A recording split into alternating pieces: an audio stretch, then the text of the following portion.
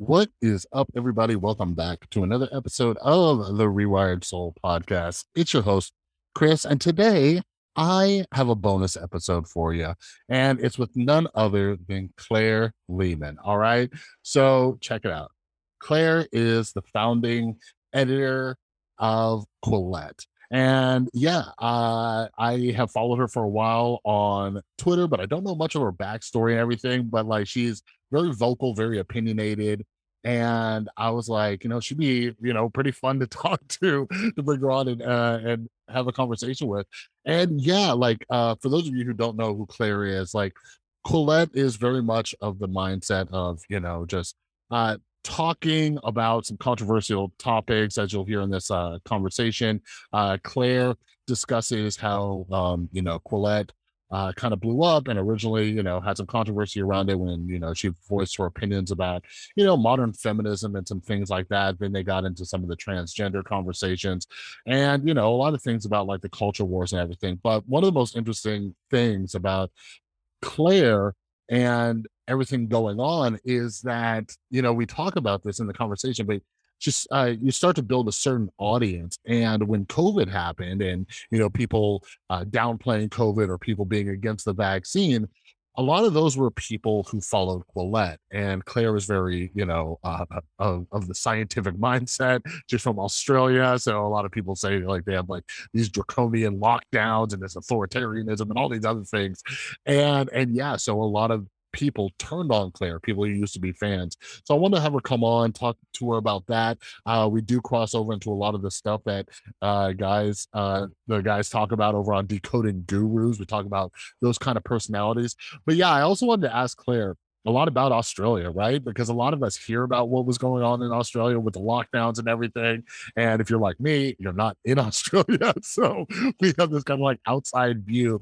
So I wanted to hear like what's actually going on, because from what I can see, from what Claire says, it's like not that bad.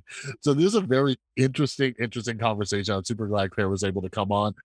She is taking a little bit of a Twitter hiatus, but down below I've linked her Twitter. I believe she said she's going to be a little bit active on Instagram still, so make sure you follow her over on Instagram and Twitter.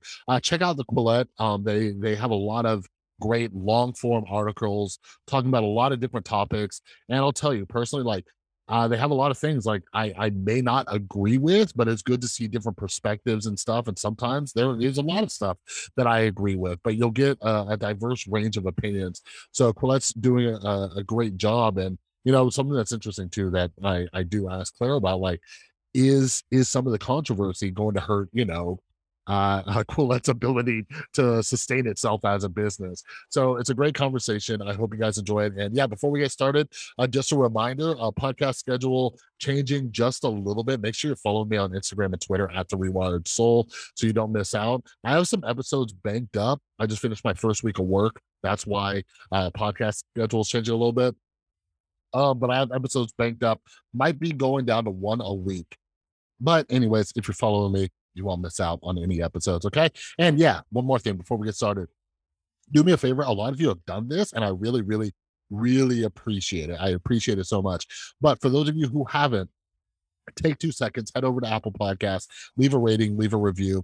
It helps me out. It helps with the algorithms, push the podcast out to new audiences, everything like that. And I like reading your feedback and everything like that. So head over to Apple Podcasts. Even if you're not listening on Apple Podcasts, you can still head over there, leave a rating and review. All right.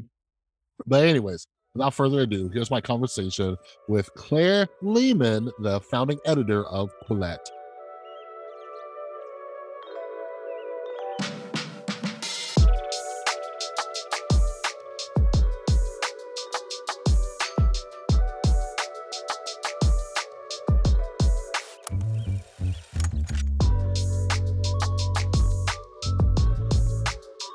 All right. Hello, Claire. Thanks so much for joining me. How are you doing today? I'm doing very well. Thank you for having me, Chris. Thanks for coming on. We've been trying to connect for a while and we finally did it. Yeah. So I am excited. So for those who are unfamiliar with the wonderful Claire, can you give everybody a little bit of of your background, your history? Where did you come from? What are you doing now?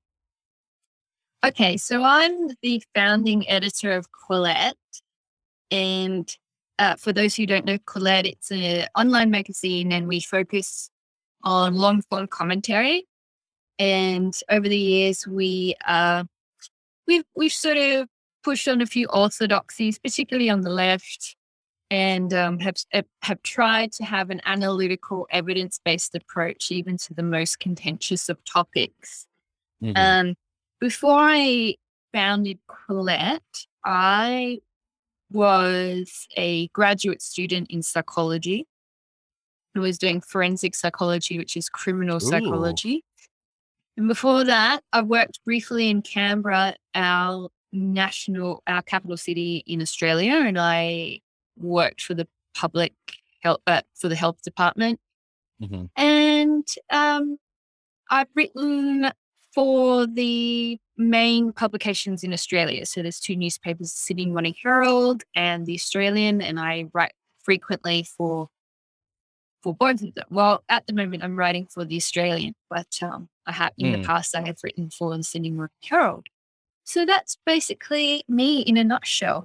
Little bio. So I'm always curious too. So I love me some psychology. My girlfriend, she's actually in grad school right now for social Cool. work, but heavy in the psychology realm. My mom is a psychologist, just Yeah, psychology up in here. So curious, like what made you break away from the academia, the forensic psychology? Because that sounds interesting. I'm all about true it is crime and stuff. interesting. So so what made you say, forget that, I want to start writing, talking, doing all this other stuff?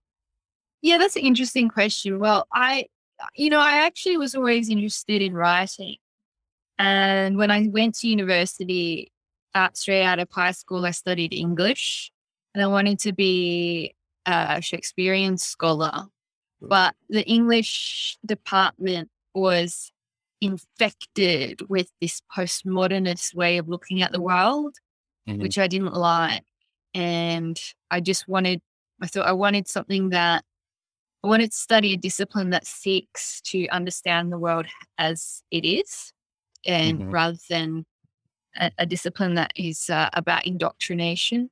So that's why I went into psychology. But the problem is for me that I'm not a whiz at statistics. Like I'm Oh yeah. competent enough. I really busted my ass to reach basic competency level, but I could never really master statistics at a high level. And to be a researcher in psychology, you just need a quantitative mind that I don't have. Mhm. And so there was always this tension. Like I found psychology very interesting. I was never going to be a good clinical psychologist because I don't have enough sympathy for people.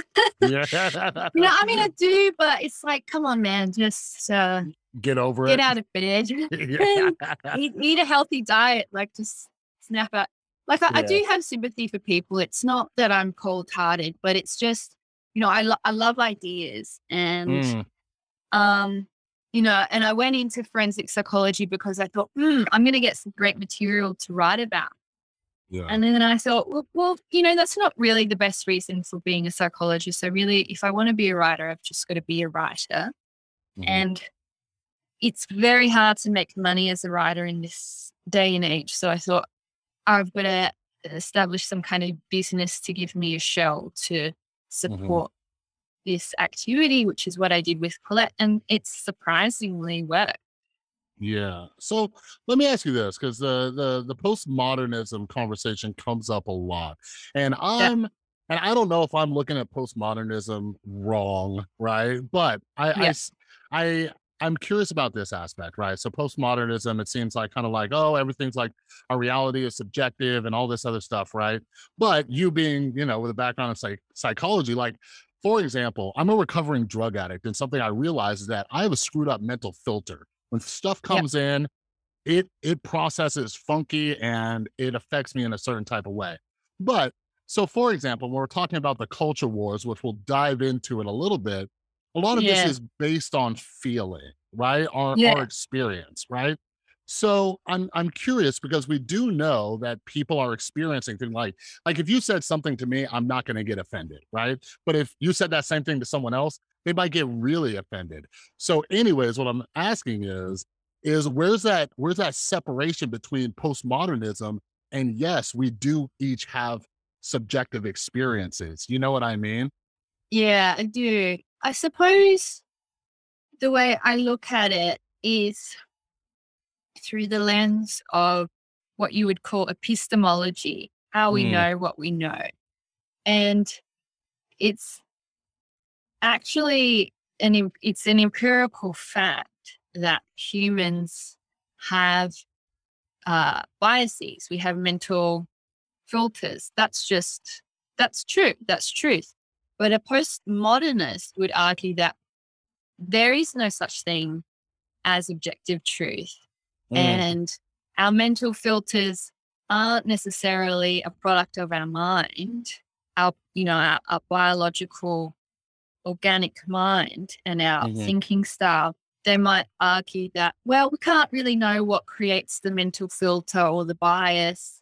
Maybe it's mm, language. Maybe it's because you're interpreting the world through language and it's the words themselves or it's the reality that is fluid. yeah, And so it just takes it to another level yeah, and where okay, you really can't ever nail down the truth. So at least if you acknowledge, at least from an empirical point of view, you can acknowledge that reality exists. There is such a thing as the real world. It's hard to know what's real because our minds can be unreliable yeah, and we have all of these filters that we have to compensate for and whatever. But there still is such a thing as reality. Our yeah, reality is not shaped but through language. It's not mhm, created out of thin air by culture. Like there are rocks and there are trees yeah, and biology is real. It's not something that we've invented, but with human culture. And yeah, that's the empirical way of looking at the world. And most of us are just intuitively empiricists. Like it's the natural state of looking at the world. mhm, But it's only when you become trained and you go to university and you become trained in these fancy philosophical theories that you start to say, oh, hang on, language creates the world. yeah. It's like, no, it doesn't. Yeah, no, that Yeah. makes sense. So it's almost like the postmodernist. It kind of goes a little bit too far because I've been, for example, Yeah. I love like philosophers of science, right? Like I Yeah. recently Yeah. reread Lee McIntyre's book, The Scientific Attitude. I love Jonathan Rauch's book, The Constitution of Knowledge and Kindly Inquisitors, where he talks about how like knowledge and truth, it's something that we come to together. Like nobody Yeah. has this like this monopoly on truth. I like that. But Yeah. but yeah, there is a reality. Like there are things Yeah. based in Yeah. reality Yeah. that we can and have to agree on. So yeah, that does make sense, that kind of separation. So okay, so now let's get back to the juicy stuff. So Quillette, right? So Yeah. I only learned about you and the Quillette in the last, year or so. And I'm like, okay. And then like as I'm like reading and researching, because like I said, I don't really get offended by anything, but I'm like, oh Yeah. wait, there are people who like get pissed off at like some stuff that Quillette has written, or maybe some things that Claire or some of the writers have said. So what happened? Where did that happen in the history of Quillette? Were you guys like trying to be provocative or just bringing up topics that other people weren't discussing, or you took this kind of Yeah. like different view? Like give me a little history on that because I'm curious. Yeah. So it comes from the inception of Quillette. So because I was a psychology graduate student, I was interested in how people think and how they behave. And one of my main interests years ago when I founded Quillette was psychological sex differences. Mm, So, years ago, feminism was like super not popular, but it was like this huge concern of in media. There, you couldn't open a newspaper or go online without reading all sorts of articles about gender and feminism was sort of all the rage five, mhm, 6 or 7 years ago, when we had websites like Jezebel and that kind mhm, of thing.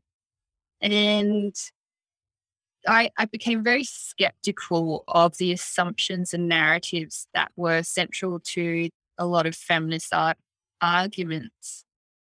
I was skeptical of the notion that there is such a thing as the patriarchy. I was skeptical of the notion that uh, the gender pay gap exists because women are oppressed by men.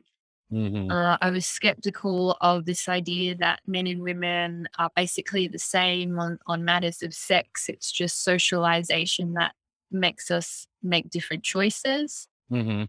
So I took I I read a lot of evolutionary psychology, Love me and some evolutionary psychology. yeah, yeah.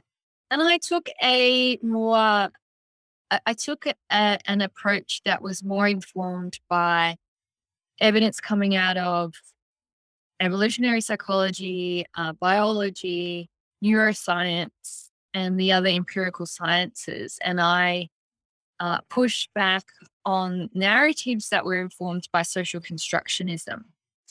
And so that was a main interest of mine. And underpinning that interest is this idea that our modern culture, or particularly the modern left, um, has a blank slate view of the human mind, which is that we're basically all born the same, but it is human culture that writes on our mind Mhm. and creates who we are, whether it's our personality or our sexuality or our gendered behavior or whatever.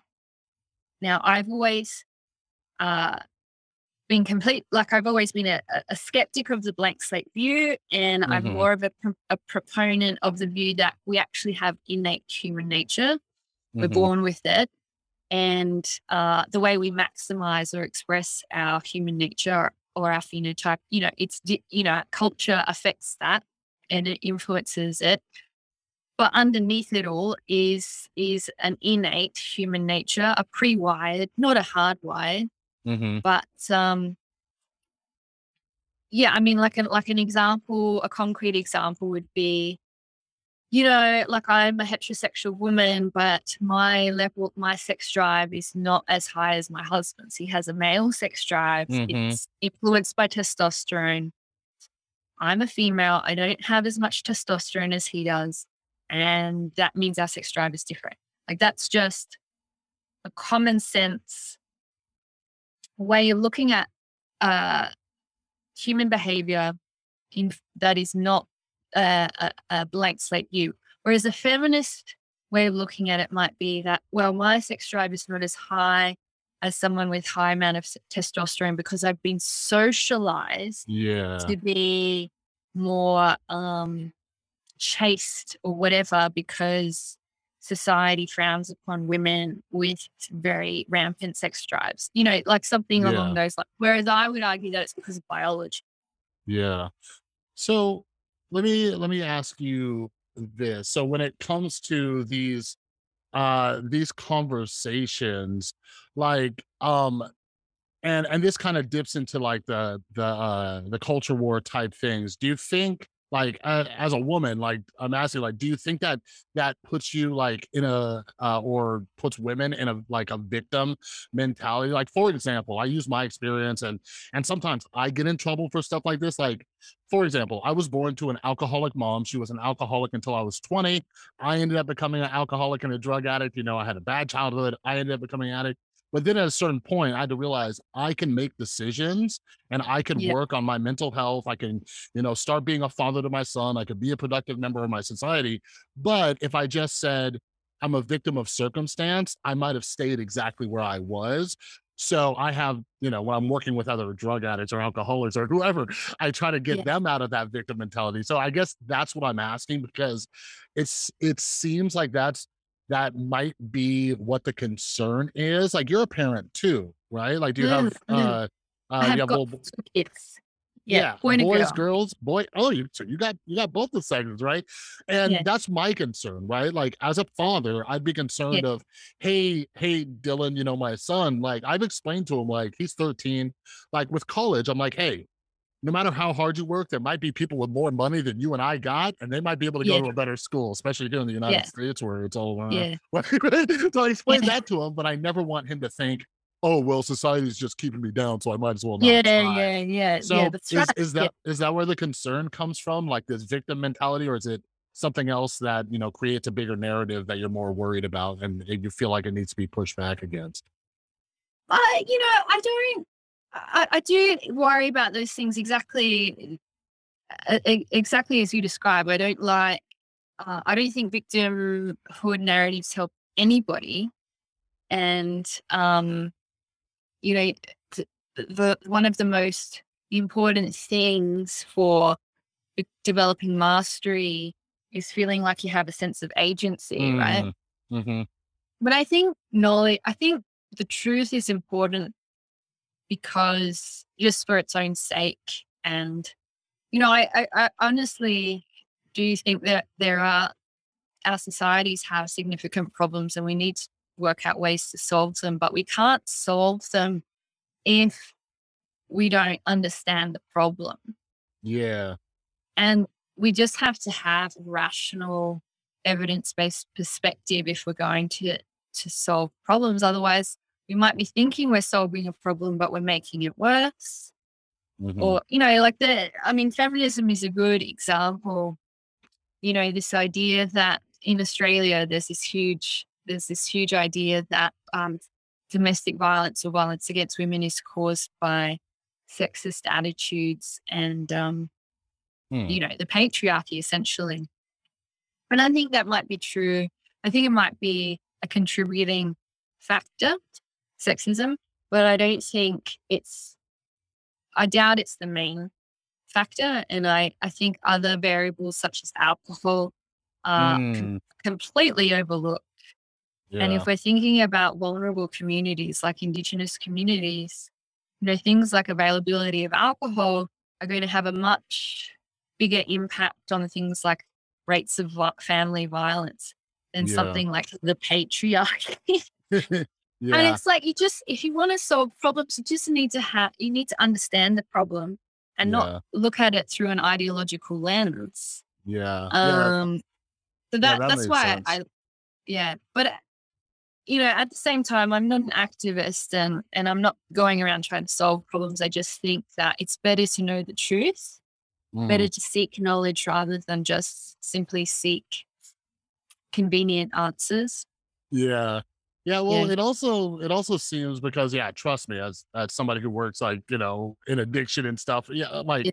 so many crimes, there's drugs or alcohol involved, first off. Mm, But mm. but also as you were saying that, I was thinking of like opportunity cost, right? When we Yeah. focus on the wrong problems, then we're Yeah. taking away time from looking at the actual problems and all that. And I'm no fan of like Exactly. data and statistics either, but I feel like we're pulling people away from that to focus on the wrong things when we're kind of making Yeah. out like it's cool to have theories, but Yeah. part of science is taking these theories and seeing which one holds more weight. Yeah. Because yeah, there's a lot of other things going on. But speaking of Australia, I'm curious. Um, because I don't know. I don't know if this is like an American thing, but I barely know of anything going on in other countries, and I feel like Yeah. America's just always on full display.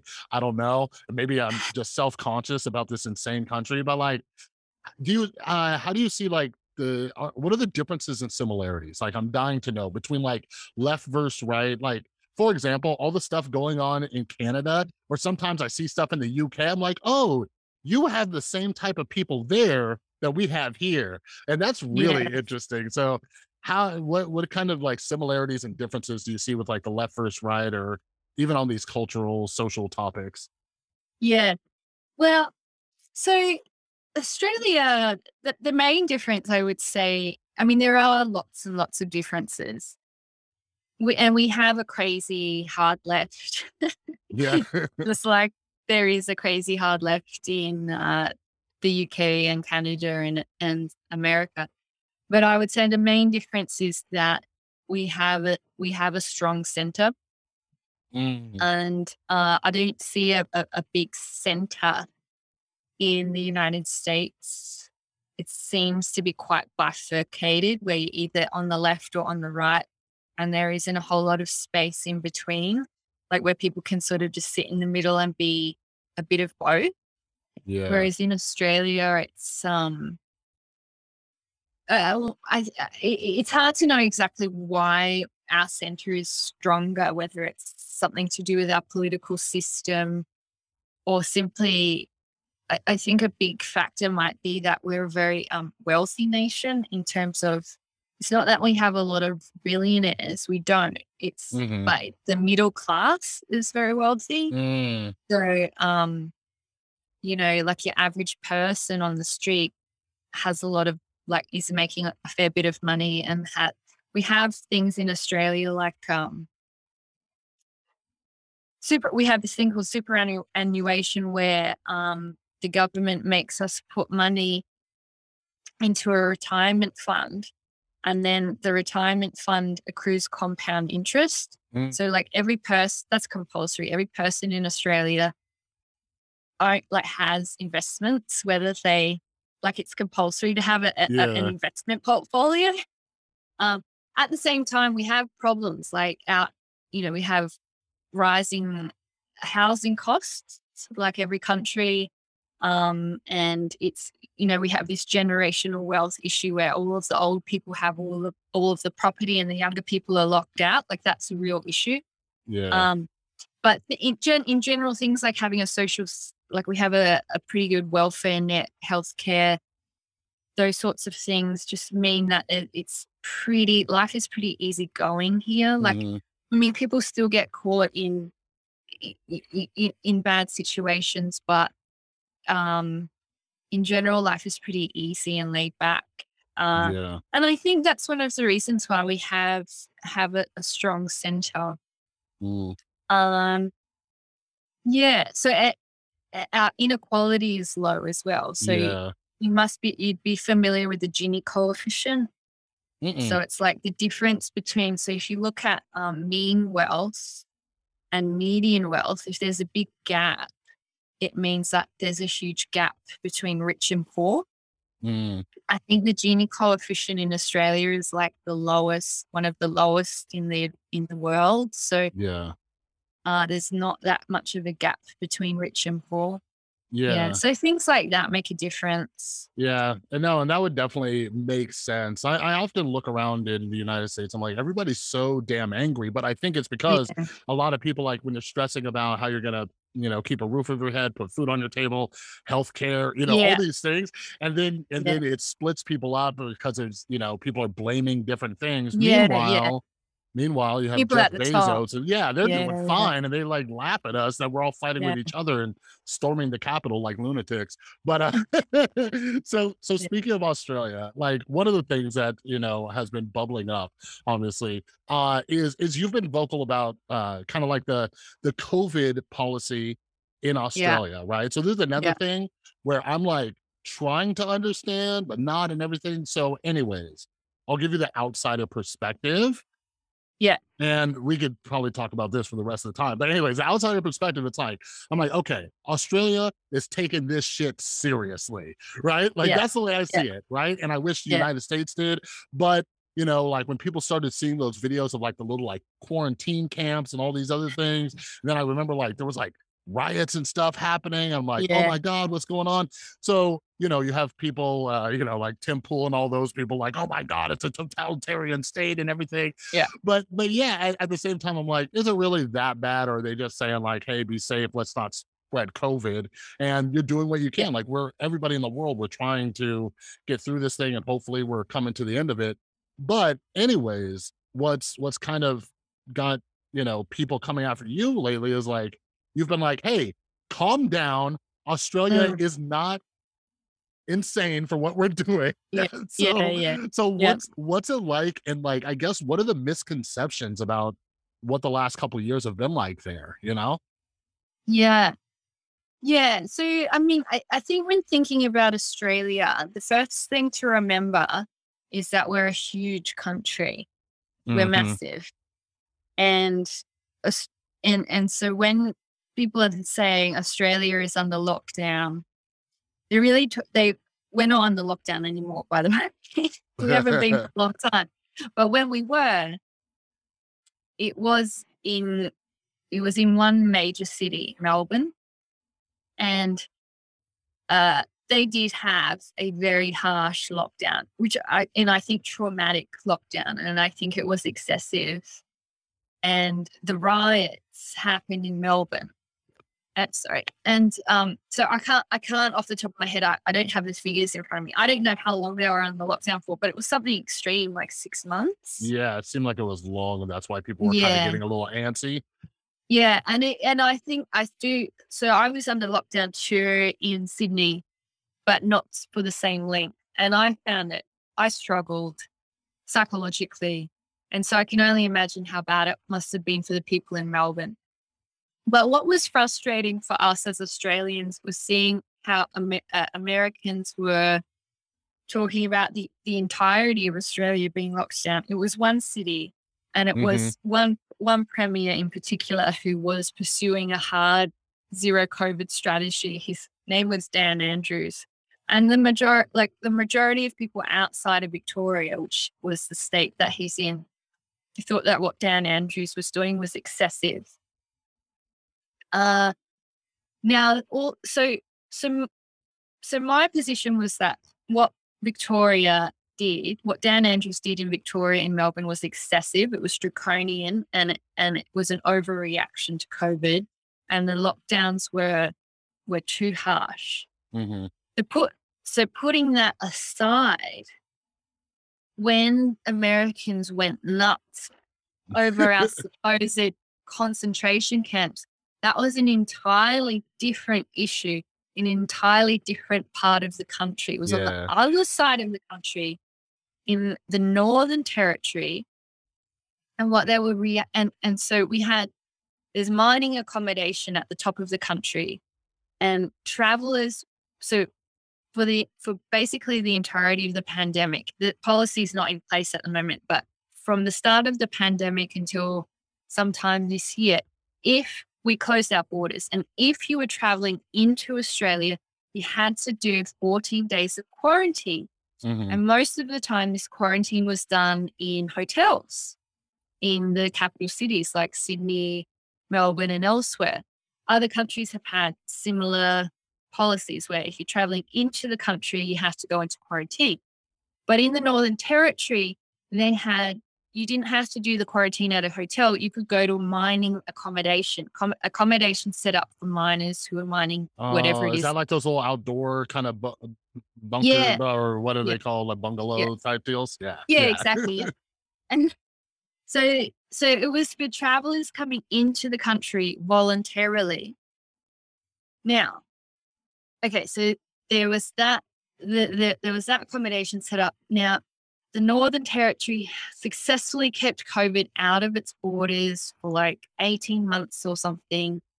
They have remote Aboriginal communities in the Northern Territory. These are Aboriginal people who don't live like the way normal city folk live. They live in in some cases they have like 20 people, in one bedroom kind of shack kind of thing. Hmm.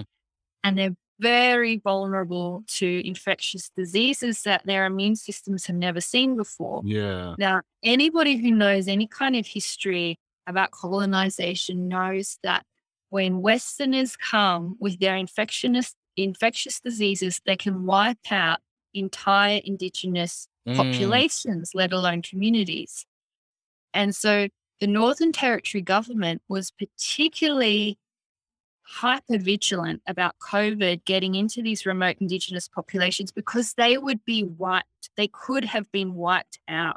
And then yeah. it would be, we've got a genocide on our hands kind of thing. Like that would be Mm, the media narrative. It's like they've let COVID get in and now the indigenous people have been genocided.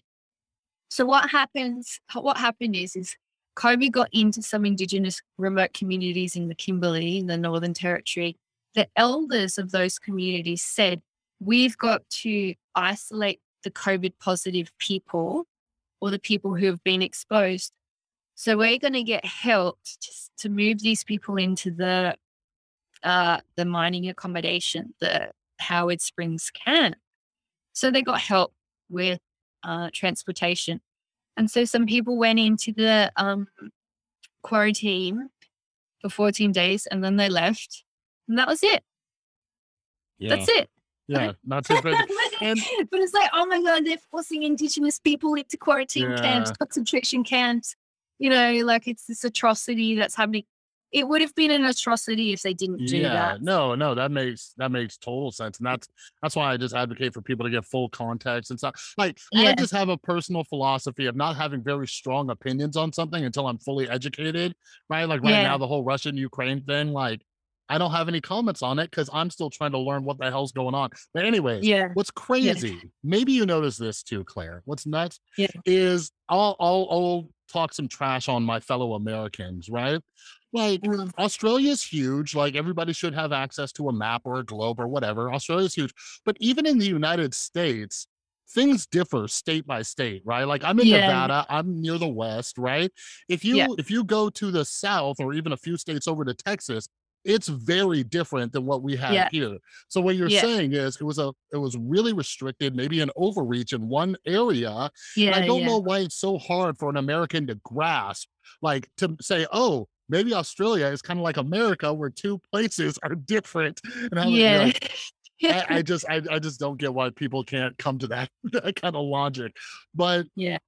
but yeah, so going into this, like, because yeah, I've seen, some of the Twitter battles and stuff like that and everything, and I'm curious, and I'll circle back a little bit to Quillette, because here's my theory, and Mm. you correct me if I'm wrong. So it seems like there were publications or even people of influence like yourself who gained popularity with a certain crowd, and this kind of COVID thing, we've seen this like fracture, right? Yeah. Like Yeah. I've seen people say like, oh, Claire, you're changing, and I've seen you talk about like the hive mind and the tribalism, and that's something I'm fascinated with. Like, I got Yeah. canceled back in 2019, and I'm like, what the hell's going on? And then I got Yeah. into politics. I'm like, oh shit, this is part of human behavior, right? Yeah. And it's Yeah. weird how people don't notice it, but yeah. So, anyways, so I guess what I'm asking is like, do you see that happening? Like you brought in a certain audience, people, Yeah. for example, like there's a certain type of people who are like, yeah, the feminist thing that they're talking about is wrong. Yeah. Yeah. And then they come Yeah. in, and then all of a sudden like COVID pops up or Trump pops up or whatever. And they encapsulate all these different beliefs that come along with that territory or that tribe. So now Yeah. they think Yeah. that you've changed, even though you've Yeah. held on to the same values or same morals, and you're just Yeah. the same old Claire. So Yeah. is that what happens, like when that audience turns against you? Do you think that's what it is? Or Yeah. No, it's definitely a real thing at what you're observing, but I'm not sure. Like I would have to really drill down into some data to understand what's going on. And I'm not sure that many people who have turned against me would have ever really read Colette's article, yeah, like the whole article. right, just maybe Like, skimmed if we're lucky. I Yeah. mean, I could be wrong, but my impression is that there's a lot of people on Twitter who will retweet articles or retweet tweets. So they might retweet articles without reading them, Mm-hmm. just on the basis of a headline or a single quote. And they will agree with me on issues. So like obviously I push back against sort of mainstream narratives on gender and to some degree race, I suppose, although I don't talk about race very much at all. But I have published writers who have pushed back against mainstream narratives on Mm-hmm. racial issues. And because I've pushed back against mainstream narratives on things like gender, race, class, and maybe even climate change to some degree, they have expected me to push back against the mainstream narrative on COVID. Which is And nuts, right? well, Holy no. that's the expectation. Yeah. But what I didn't realize is that, I in a previous life, I actually worked for the health department And then after I worked for the health department, I worked for the National Center for Immunization Research. So Mm, I was like a propagandist yeah. for vaccination. Like I've always been really interested in vaccines, and I've always had an interest in public health. And in a previous life before Quillette, actually wanted a career in public health. So Mm, I just have I'm with the establishment on COVID, and I just don't buy into conspiracy theories that there's like a grab power and that there's this World Economic Forum who's trying to implement some kind of dystopia. Like I don't buy into any of that. I yeah. just think leaders are like, fuck, we've got a pandemic. This sucks. Like, what are we going to do about it? Yeah. And I just don't, I, yeah, I just don't agree with that, the contrarian or the anti-establishment Yeah. on Yeah. COVID. Yeah. So one of the reasons why I was like, that's nuts. Like I wrote about this on my Substack a little while ago, and it was mainly when I saw someone like Jordan Peterson doing this, right? Because Yeah. okay, like you mentioned, like, you've written pieces pushing back on like some of the conversations around sex and gender, right? And then some Yeah. of the conversations around race, you've published some articles around that. So we're talking about sex, race, and people like, cool, I'm with that. And then how Yeah. did COVID science get lumped into that? Like, these are Yeah. completely different things, and we're supposed to have different opinions on different things. You know what I mean? Yeah. So Yeah. I something I want to ask you, since you've been kind of bringing up this kind of like tribalism and hive mind and everything. Do you see, and we don't have to name names if you don't want to, right? But do you see people who are mouthpieces and have followings and stuff like that? Do you see them just kind of realizing what's on the checklist for what their group believes and just going along with it, and then kind of denying the reality of the situation? But a follow-up to that, since I'm fascinated with self-deception, do you think they know they're Mm, doing that? Or do you think they mm. really buy into it and believe it? Like, has their mind got to a place where they're like drinking their own Kool-Aid? You know what I mean? Yeah. Yeah. No, it's a good question. To be honest, um, there's this term that's used a lot, uh, the term of grifter. And Yeah. I've been called a grifter, but you know, and I've probably thought that some people are grifters at some point, but for the main part, I think most people believe what they're saying.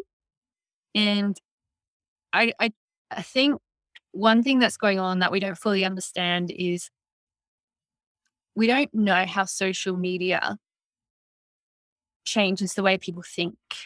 Like Yeah. this is unknown. We're all guinea pigs in an experiment. Like we're Yeah. all like little rats in some experiment, and we're all on this kind of drip feed of reinforcement, which is the Twitter likes and the retweets. Yeah.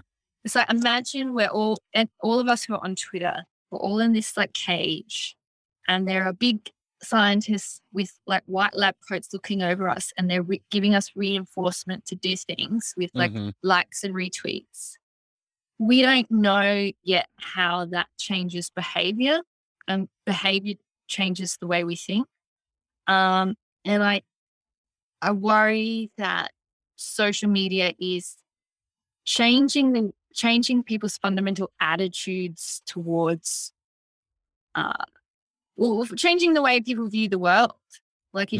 if you start down a if you're contrarian, if you start questioning mainstream narratives on a certain topic and you start voicing your concerns or your skepticism, and you get a whole bunch of reinforcement for that, and then you start to be skeptical and contrarian on another topic and you get a whole bunch of reinforcement for that. Like when does it end? Like when Yeah. you can keep going and doing that over and over and over again until Hmm. you're this extraordinarily famous guru kind of person. But we don't know we don't know if the person would have gotten to that point without that reinforcement. Yeah. If they might not have gotten to that point without all of this social kind of validation. Yeah. So it's an open question. We just don't know if Twitter is changing the way people think, and if Yeah. whether people would have gotten to that place organically if it weren't if they weren't being pushed in that direction by their audience. Yeah. No, it's interesting to think about it. And yeah, if you want to jump back into psychology, let's do some research together because I'm kind of curious about it too. No, because you're right. Like if we think even 10, 15 years ago, if you wrote an article, right? Like what kind of Yeah, reinforcement did you get? Maybe if someone wanted to go through the effort, they can like send a letter. Maybe like in the 90s, you might get an yeah, email. But now there's that reinforcement. And I know from my own personal experience of being on YouTube, like there were videos that I could put out where I'm like, I know this one's going to get 10 times more views than my other ones just yeah, because I talked on this topic. I said something that a lot of people are agree with. So we know that. And yeah, once that starts happening, like that's kind of what got me into some hot water at one point because I kept doing it and I overdid it, yeah, right? But also, one of the reasons I'm fascinated with just evolutionary psychology is when I got canceled and had hundreds of thousands of strangers coming after me, I'm like, why is this affecting me so much? And we're yeah, like, yeah, we're yeah, hardwired to want to be yeah, part of the group, get kudos yeah, from the group, and yeah, it psychologically messes us up when the group's like, "Hey, you're a piece of shit." Right? exactly. Yeah, So it so we're does. True. Yeah, yeah, so we're encouraged to kind of do that. So let me ask you this, and I was gonna ask you like, how does Claire just not give a fuck about what people think, but we all do to an yeah, extent, yeah, right? Like right yeah, now, as we're recording, you're taking a little Twitter break, right? But how yeah, do you, and this is, advice for me too, because I'm always trying to like be authentic to myself and not say things just to pander. But what helps you say things and not just go along with what you know would get you the likes or retweets? Because, for example, like speaking out against some of those people that you have on yeah, Twitter, yeah, like you must have yeah, known in your head, like, I'm gonna yeah. get some shit for this, right? So what kind of pushes you forward? How do you do that and stay authentic and stay sane? Because you have a family Yeah, to take care of too, so we can't go yeah, nuts. yeah, yeah. Well, to be honest, it's a struggle, and I'm learning as I go, and I think, you know, to be honest, I just say what comes into my head because I'm impulsive, and I pay the price later. Like I don't if I'm like tweeting at someone like Tim Pool, I don't think, I'm gonna get in trouble for saying this. I'm just like, motherfucker. I'm just gonna say it. And then I realize after the fact that, oh, I've like really put my like I really entered a hornet's nest. Yeah, Um, I don't know. I've always struggled to not I've never really had much like I can be diplomatic and I can be strategic if the situation calls for it, but I've always pretty much spoken my mind. mhm, And I don't know, I I I don't really care. Like I do I I don't feel good when I'm being attacked and mobbed on Twitter, but I've always sort of been a person that cares more about what I think of myself than what other yeah, people do. Like if I was to be dishonest and to become an anti-vaxxer because it might make a lot of money, like mhm, I would be able to look myself in the mirror. Like I would feel so dirty and ashamed. yeah, So for me, like having an internal sense of feeling good about myself and in alignment with my own values is like really important. And mhm, whenever I've been disaligned with my own values, like whenever I'm behaving in a way that doesn't match up with my own sense of identity, like I can't handle it. So I have to come back yeah, to my own values. Like I just have a really strong sense of internally of what's right and wrong. yeah. And, I just know that people like, yeah, it's just a hive mind and, you're going to be you're going to be popular sometimes and then you're going to be unpopular at other times. And you just sort of have to not let it affect you too much and Yeah. Yeah, because that's the that's take a whole breaks. that's a whole other thing we need to start researching is how do you deal like, we weren't wired to have hundreds of thousands of strangers Yeah. just coming after us. It's Yeah. like imagine, like when it happened to me, like now I kind of went to the background a little bit, but like imagine standing in like a sports arena and Yeah. everybody is screaming at you, and I that's only like know. and that's only like half the people, Yeah. you'd have to Yeah. double Yeah. that. But Yeah. yeah, It's it's fascinating. Yeah. yeah, like, yeah, and so for example, when I got canceled and I was talking with my therapist, she didn't even know what to say. She's like, "Wait, what happened?"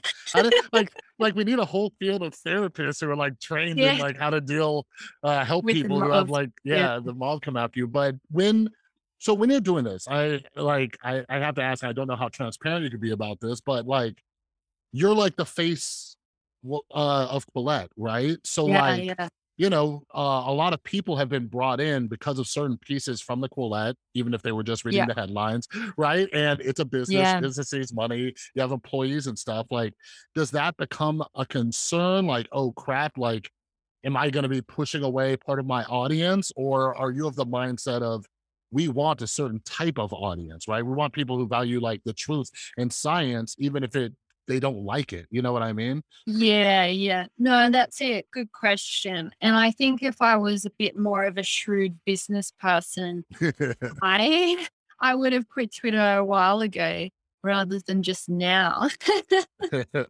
I think that actually being outspoken on Twitter has cost me a little bit in the financial and business sense. And but that's learning, like that's a learning experience. Even though I've been doing Colette for 5, 6 years now, I'm still a novice when it comes to business and Hmm. I'm learning as I go. And yeah, so me being the face of Colette has been beneficial for a long time because it helps if you're challenging left wing orthodoxies. It helps to be like a female, Yeah. not a white male. Yeah. So it's been beneficial, but we may have gotten to the point where it's not really that beneficial, at least in on some channels. Hmm. And so I'm gonna I might take a step back. Hmm. But it's actually quite difficult to get a complete picture of your audience just from social media. So there's a lot of people who read Quillette who aren't on social media and who Hmm. subscribe to us via email or come to our website Mm, directly. So there's a huge chunk of people who aren't on social media and are completely oblivious to some of these yeah. social media controversies. Yeah. And so we can't, like, I have to be mindful that I don't forget about those people. Like, they're my audience too. Hmm. And, and they're also the kind of people who aren't going to be bothered by any kind of Yeah. social media drama as well. Yeah. I think that's something a lot of us forget about. Like, like when you're on Twitter or something like that, that's like your world. It's almost like Yeah. when you're like in high school, right? Like that's your Yeah. entire world. But then you Yeah. realize Yeah. like, oh, there's a lot of people, like I have a lot of people who sign up for my newsletter and they're never on Twitter or anything. They're like, Yes. wait, what Yeah. happened? And stuff like that. And yeah, there's people who are like, wait, no, a lot of people are like, wait, you were canceled. And yeah, Yeah. there's so many people who don't even know. I'm like, oh, okay, that's cool. So I have a little bit more of your time. So let's Yeah. talk about kids, Claire. So Yeah. I have a 13-year-old boy. How old are your kids? 8 and 5. 8 and 5. Okay, cool. So maybe you're not even worrying about this stuff yet. But anyways, my number one goal, because I'm always like, man, what if my kid like turns into like some crazy like Trump supporting type right wing like person or Yeah. whatever, and like what if he like, Yes. all these different things that I disagree with. But my number one goal as a parent, I'm like, I just want my son to be armed with critical thinking skills so he can make decisions. Like, so if he were to one day support the whoever the future Trump is, he came to it by making good decisions, looking at the information, and I could be like, okay, like you Yeah. made you assessed everything. So, anyways, as a parent, because sometimes I get very like pessimistic. I'm like, this whole generation, we're fucked. Let's hope for the new generation. Maybe they can Yeah. like be better thinkers. So, what are you trying to do as a parent to help your kids, or as they get older? What do you want to teach them so they can not become like conspiracy theorists or like Yeah. Yeah. super out there? Yeah. Like what do you think parents can do, or what's your strategy coming up? Yeah. No, that I haven't yet thought about that deeply because my kids are quite young. Hmm. Um, one thing that I think about is, so like I grew up in a economically under economically disadvantaged environment, I suppose. Like, I'm not going to say poor, because like my mum was always able to put food on the table. Like we weren't Yeah. poor, but single income, disadvantaged compared to a lot of people. Like I didn't go overseas for the first time until like my mid-20s. Mm. So and my kids have a different experience. Like compared to my childhood, they live a very privileged, economically Yeah. privileged life. And I think about like, how do I inoculate them against having like a sense of entitlement? Mm-hmm. Like, how do I prevent, like, because I think that my upbringing benefited me. Like Yeah. I'm able to not take things for granted, and I don't necessarily have like, and I worked hard, you know. And so how do I get my kids to understand the value of hard work? Mm-hmm. I honestly don't know, but my approach is to give them different perspectives. So I try to um explain that the way they are growing up wasn't how I grew up. There is a whole world out there Mm-hmm. of people who don't have the advantages that they have, that don't have the privileges that they have. Like I Mm-hmm. constantly remind them, but I think you also have to show them. So, um, just giving your kids different experiences and being able to look at the world through different perspectives, whether it's Mm. through, like, and when I say travel, I don't mean international travel, but even just traveling around parts of the country and Yeah. seeing Yeah. like less fortunate parts. And then like just being able to see like people live differently. And, you can always find there's always upsides and downsides to any kind of situation. And then when it comes to politics, well, I try not to indoctrinate my son. Like my daughter's too young, but I don't tell him what to think. But when he comes to me with questions, I'll just try and give a balanced answer, but without pontificating about any particular point of view. Like, this is how it is. This is just like, you just have to try and guide your kids into understanding that the world is complex and Yeah. there are no simple answers. It's not black and white. Like the Yeah. world is really fucking messy and complex, and you just have to be aware of what you don't know. Yeah. But then, and then I just have to watch what he watches on YouTube. Yeah. You know how many parents don't do that, right? Like I see Yeah, so many yeah, parents freak out. They're like, "Oh my God, these YouTubers are." I'm just like, why do you not monitor what your kids are watching? yeah. But There's a lot of garbage. Yeah. yeah. So I have just a couple more minutes of your time. So last question. Speaking of YouTube, what is or will be your social media policy with your kids? Because sometimes, I'll be honest, I think that there's a little too much fear mongering about social media. I think I've taught my son well. Like my son hopped on TikTok. He's like, "This is messed up." He deleted it himself. I didn't even tell him. I'm like, "Okay, Yeah. you're figuring this stuff out, right?" But anyways, I'm curious because you've seen the dark sides of the Yeah. internet, and I Yeah. worry about just you can get canceled in your school now. You know what I mean? Yeah. So Yeah. so, what are your thoughts on social media for kids, or how are you going to navigate that? Um, I think it's a bit too, like, I haven't got a strategy in mind yet, but my son has told me to get off Twitter, right? So, so he understands that, and he's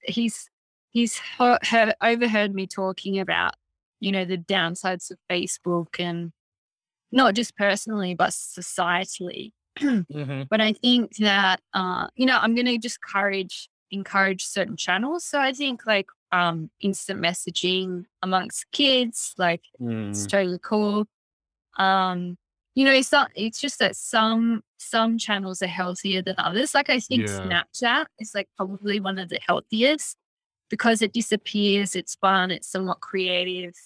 yeah, Whereas something like and it's private. Whereas something like Instagram, particularly for girls, like I think may exacerbate feelings of insecurity. mm, But if you're just sending like private messages, it's ephemeral, it disappears. That seems probably like the least risky, and yeah, also potentially fun, because you want your kids to have fun. Yeah. Like, Yeah, I want my exactly. kids to have fun and to have friends. It's just you want them to do it in a way that's not going to exacerbate the anxieties and the stuff that they Mhm. have to go through as teenagers. Um, and I suppose just picking the apps that are the least harmful is how I'm going to do it. Like Yeah. encouraging use of those ones rather. Yeah. Yeah, beautiful. And these are things that are always on my mind. I'm like, I need to ask other parents about this. But Oh, and the another app I don't think is that dangerous is Reddit. I think Reddit is cool. really? Yeah, Yeah. Huh, I haven't even thought about that. Yeah. No, that would be good too. Because it yeah, encourages writing too, and you could get long yeah, form and everything. yeah, Yeah, I always hop like on and then off Reddit. It gets very confusing for me for some reason, just yeah, the way like they put out the threads and stuff. But I dig yeah. that. Because my son likes to research things. I'm like, hey, Reddit, people love answering And questions. one of the reasons why I like Reddit is because you can be anonymous on it.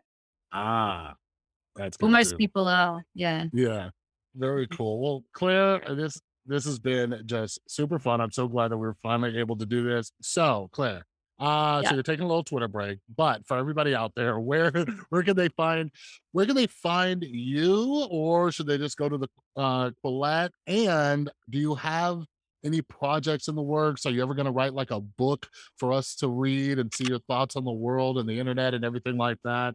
Lay it on Yeah, us. no, I will. It's not in the pipeline immediately, but if I'm going to be doing more writing for Quillette now that I'm off social media, and so you can find me at Quillette. I also write for the Australian, but that's behind a paywall, so it's better to just go to Quillette. And I do a weekly newsletter where I write an editorial note, but I'm going to be doing more columns Hmm. for Quillette, so that watch out for me there. Beautiful. All right. Well, awesome. Well, I will be personally looking out for that. So, Claire, thank you. Thank you so much for your time. We'll do this again, okay?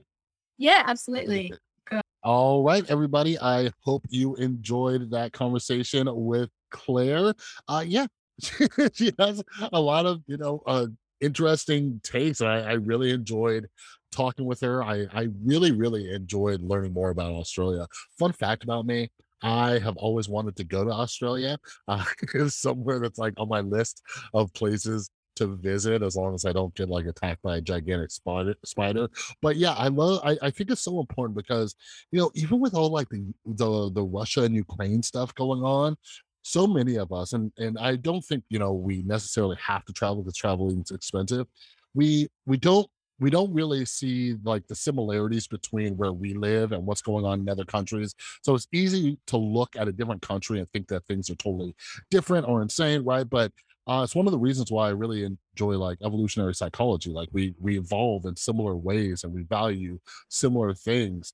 And like I was telling Claire, like it's really interesting seeing other countries. They're like, oh, you have those same types of people over there that we do here. So I think it's important that we learn about like the different nuances of different countries, different cultures, and everything, and not just English speaking countries. You know what I mean? So I love learning about that from Claire, and yeah, I liked hearing and talking with her about kind of this guru culture, this a lot of strange things going on. So yeah, huge thanks to Claire for coming on. Make sure you follow her over on Instagram and Twitter. I've also linked Quillette's social media. Follow them. Check out some of their pieces. They're really interesting. They're great. So go ahead and check them out. All right. But before I let you go, make sure you're following me on Instagram and Twitter at The Rewired Soul. Couple things you could do to help out the podcast. If you enjoyed this conversation or any other conversation, share them on social media. That's huge. It gets the word out. Algorithms dig that. And the other thing the algorithms dig is if you head over to Apple Podcasts, leave a rating and leave a review. All right. Those two things are a great way to support the podcast, 1,000% free. But some other ways you can help support the podcast. One, you can become a Substack subscriber, a paid Substack subscriber. It's only $5 a month. It's not too much. Price of a cup of coffee a month, you know what I mean? And you get early access to the regular episodes, like the ones with the authors that I usually release during the week, so not these bonus ones. So it's $5 a month or $50 for a year. You get early access to episodes and some other goodies I'm working on. You can also head over to the rewiredsoul.com, grab some of the books that I've written, on mental health, addiction recovery. I've also written a book about my experience getting canceled. And lastly, if you're somebody like myself who wants to work on your mental health, there's an affiliate link down below for BetterHelp Online Therapy. It's a service that I've personally used. So if you're looking for affordable online therapy with a licensed therapist, check out BetterHelp down below. All right. But another huge thanks to Claire for taking the time to come on. And I hope she enjoys her social media break. And yeah, for all of you, I have some more, at least one episode coming for you this week.